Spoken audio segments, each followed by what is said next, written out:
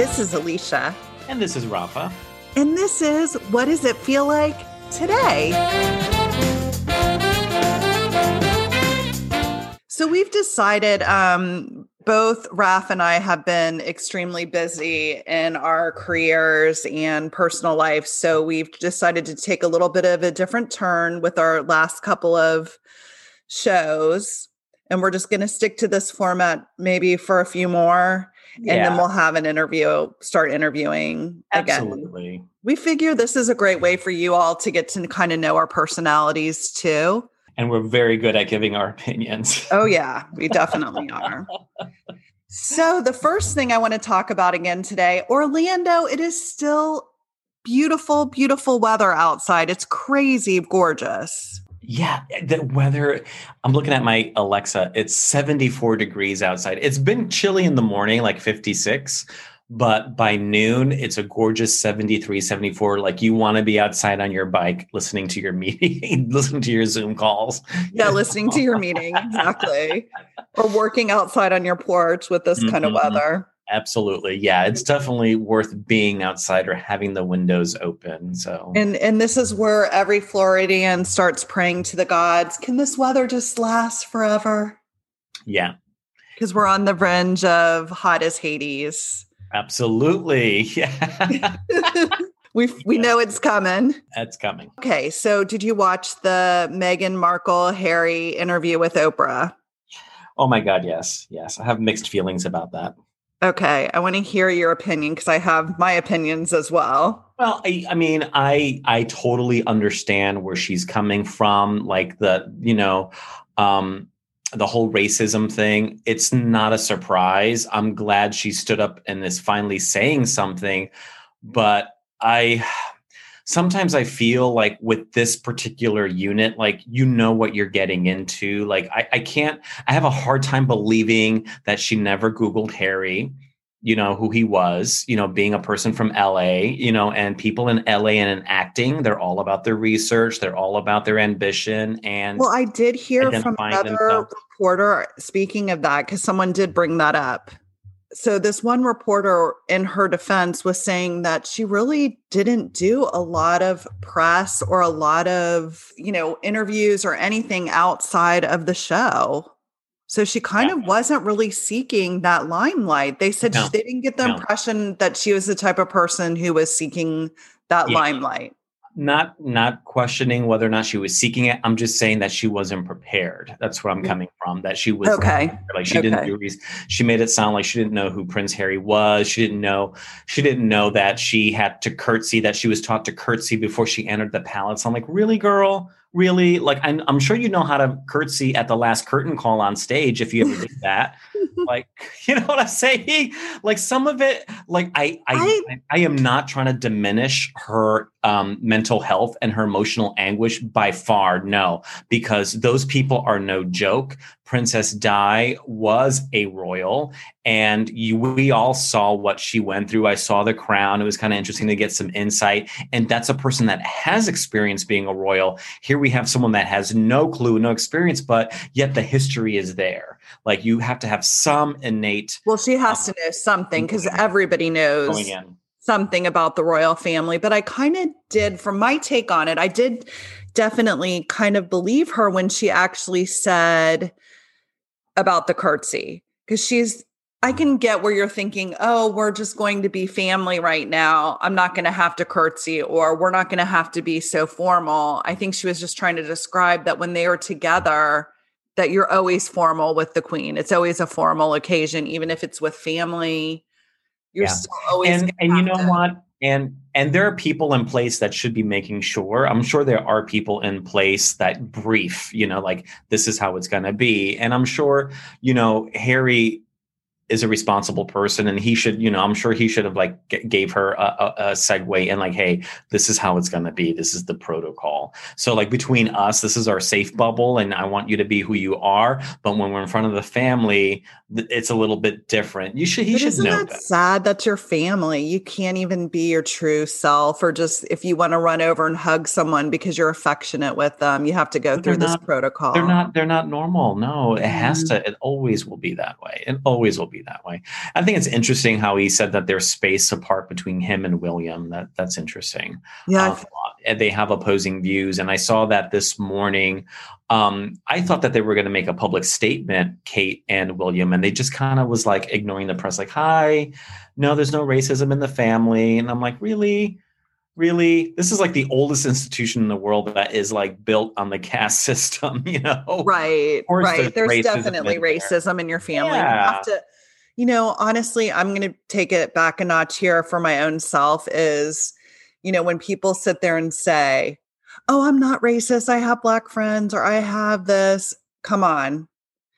If you grew up in a pretty much white neighborhood or, you know, in a separate neighborhood, you're going to have some racism in your thought process. I'm sorry. Absolutely. Because we're so used to the privilege until you start seeing it through another person's eyes, which is what happened to Harry, right? He thought everything was hunky-dory until Meghan entered the picture and started experiencing what she was going through her eyes. And that was a wake-up call. Right. And that happens to most of us. You know, we tend to turn away, right? Because it's not affecting us directly. But when it starts affecting us directly, when we start seeing it through the spectrum, through the perception of someone else's eyes, especially someone that we care about, well, we're gonna raise the flag. I mean, think about it. Harry's son is biracial now. Right. So it's, you know, having a comment like that does to a individual that is probably the number one thing in his life right now. Of course, that's going to raise a red flag. Right.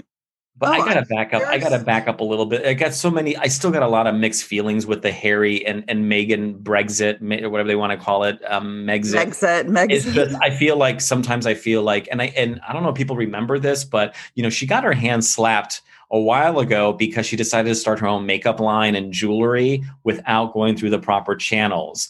Like I understand she's got a mindset, like she wants to make a difference in this world. She wants to use this platform and also for profit. Let's call it. She wants to make a profit. She wants to use her name like a Kardashian or like a Jeffree Star. I get that. We all got to make some coin. And I'm not going to deny that she wants to use her celebrity status, because it is a celebrity now, to do some good. And I applaud her for that. But I'm sure that there's a little bit of burned feelings about that. That there are a lot of limitations to what she could do. And I'm sure, you know, the whole racist comment was like the cherry on the straw that broke the camel's back for her. I'm sure it was. But I was having this conversation with a good friend of mine last night, and we both agreed and we came to this conclusion, like, you know, they don't want the title, but they don't want to lose their entitlements. Oh, for sure. They don't want to lose their entitlement. And that's one reason why they walked away, because they weren't getting what they felt they were entitled to. So if they could come here, they can do these things and they'll probably actually be more profitable. Right. But they're always going to be scrutinized. They're in the public. They're never going to be able to get away from the press, unfortunately, with their status. And that's the trade-off, right? This is the thing, though. The press over the past probably 10 to 15 years has just become no fact checking. We can just say, it's kind of like they're the Donald Trumps. We can just say what it is, and people believe it. There's a lot coming out to me that is not truthful. It's opinion, or maybe they take one little ounce of truth and then spin it into all of your opinion. So they'll get you on the one little bit of truth and you're listening as someone who's a consumer of media. I sometimes think I wonder whether or not they really thought this entire interview with Oprah through, you know, because, you know, we all love Oprah, but let's get facts straight. You know, Oprah wants, you know, Oprah likes to ride the wave of what's current, what's on trend. And I've always, you know, referred to one of my good friends back in the late 90s, referred to as like a ringmaster, right? She's got the circus and likes to run the show and has the microphone and likes the attention. And, you know, and she's at the bottom line, she's a businesswoman. You know, she's not a journalist. I mean, even though she was, you know, on the news, and she's had her own show and she's remarkable and influenced a lot of people's lives. But, you know, at the end of the day, you know, she's just there for the story. Right. Right. And, you know, I'm not a huge fan of Oprah ever since she kind of like was Michael Jackson's friend and then rode the wave against him, you know. incredulously, really incredulously.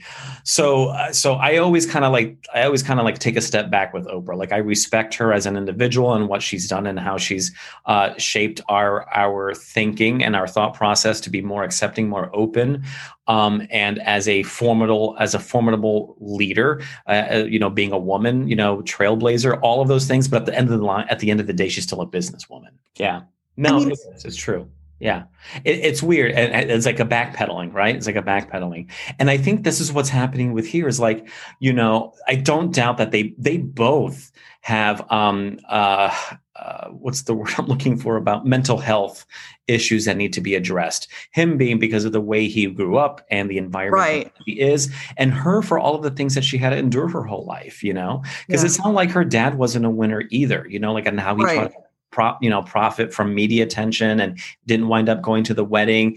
I think the only rock Meghan had was her mom, honestly. Mm-hmm. And so I don't poke fun of people's mental health issues. I see a therapist myself every couple of weeks. I am 100% for self-preservation and self-care.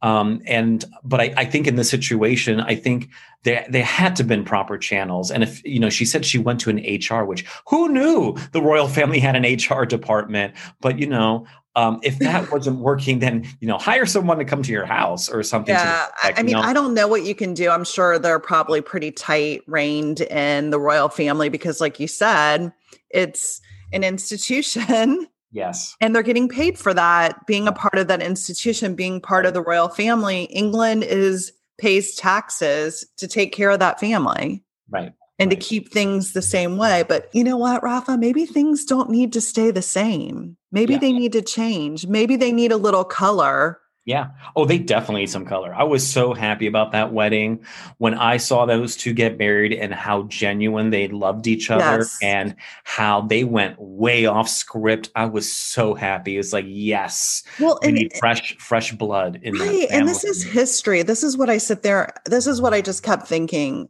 this is history. Okay. First, Meghan Markle coming into the family is history. Mm-hmm. Then having a mixed race child together is history. I just love it. I love that now forever it is going to be changed. And the part of the interview that was sad to me is that they don't want it. They don't want that change. They don't want that history. They don't want that to be their history. I think you're right. I think they got pushed back because so much attention went on to Harry and Meghan that it pulled away from William and Kate. Right. But honestly, isn't Meghan and Harry much more exciting than William and Kate? Absolutely. William and Kate are vanilla. They're vanilla. Yeah. Vanilla's great. It's the base of all good stuff, but it's not that exciting. Yes, we want the sundae. Yes, we want the sundae. Well, personally, I want the banana split. Me too. I want that too. But, we're all human. We're all flawed. The only thing that rubbed me the wrong way is someone close or someone high up said it, but I can't say who it is. It's like, you just threw it out there and now you're taking it back. Right. You know what I'm saying? You just threw it out there and you're taking it back. It's like, yeah, and then no. So that bothered me as well. I mean, didn't he say it wasn't the Queen? They made like a big deal to try to say that it wasn't Oprah. No, Oprah had the authority to say it like, oh, Harry made sure that I was aware. Oprah had to be the one to announce it, of course. Right. To Gail. But I think it was from an outsider looking in, I think it was bad timing. I'm not saying that screaming that these people are racist is bad timing. I just think the whole time of events was bad timing, with the pandemic, their grandfather being in the hospital and all that. And what's up with Pierce Brosnan having such a beef? Like he just had Pierce Morgan. Morgan, that's it. Sorry. Yes. That's what I'm saying. Yeah. It's these celebrity journalists or interviewers he's like a Rush Limbaugh. I'm sorry. Yeah, no, totally. I lost all no respect for him whatsoever. I enjoyed him on like Britain's Got Talent or whatever that show was about it.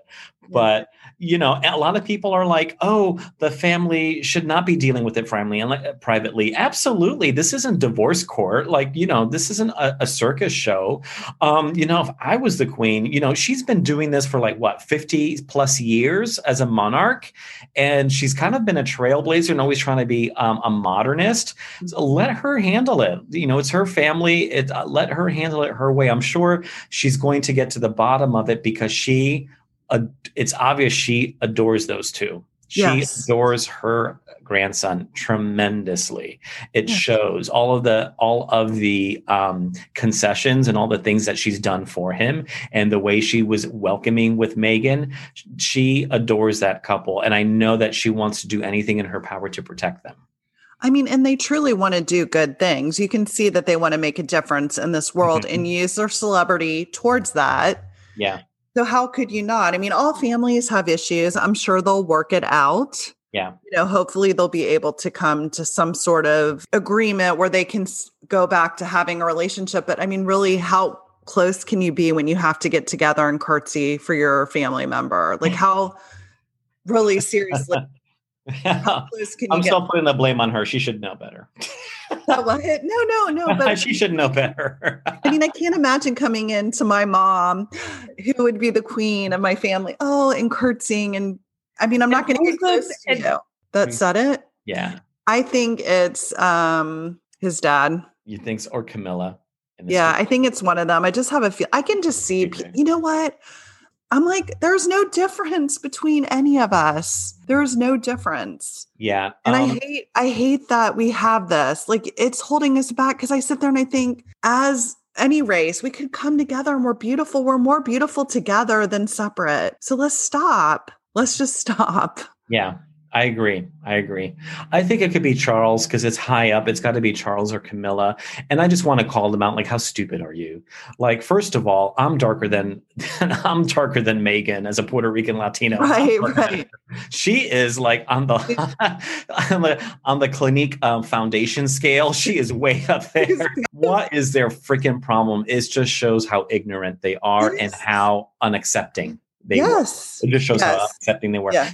Because that was a dig. That I don't care what they say. That was not out of curiosity. I had to Google this real quick, but there was an incident. Princess Michael of Kent. I don't know if you remember. She wore a racist brooch to a lunch that Meghan was at, and it was one of those during the 1700s when they depict people in like statues or holding candelabras, and they're ebony black with like a gold turban. Well, she wore a brooch like that. That was that. Yeah. And it's huge. You can't miss it. It's like the Pluto name tag at Disney. And she had to know. She knew. She knew. She knew. And then they're going to come back when they get called out. I didn't know. Right. I didn't know. Yes, you knew. You did it on purpose to be snotty. Yeah, racist brooch. That's how, if you want to Google it, UK royal apologizes for wearing a racist brooch. And wow. It's just sad. It's just sad. I just feel small-minded and what you're going to lose out on. I agree. I just hope that the royal family grows or evolves. Well, I think this was really interesting. I think it's time for a recap. Harry and Meghan interview. Megxit. Racist royals. Oh, for sure. Definitely racist. It's time for change, people. Time for a change. Oprah, the ringleader. We love Michael Jackson. We love MJ. Bye.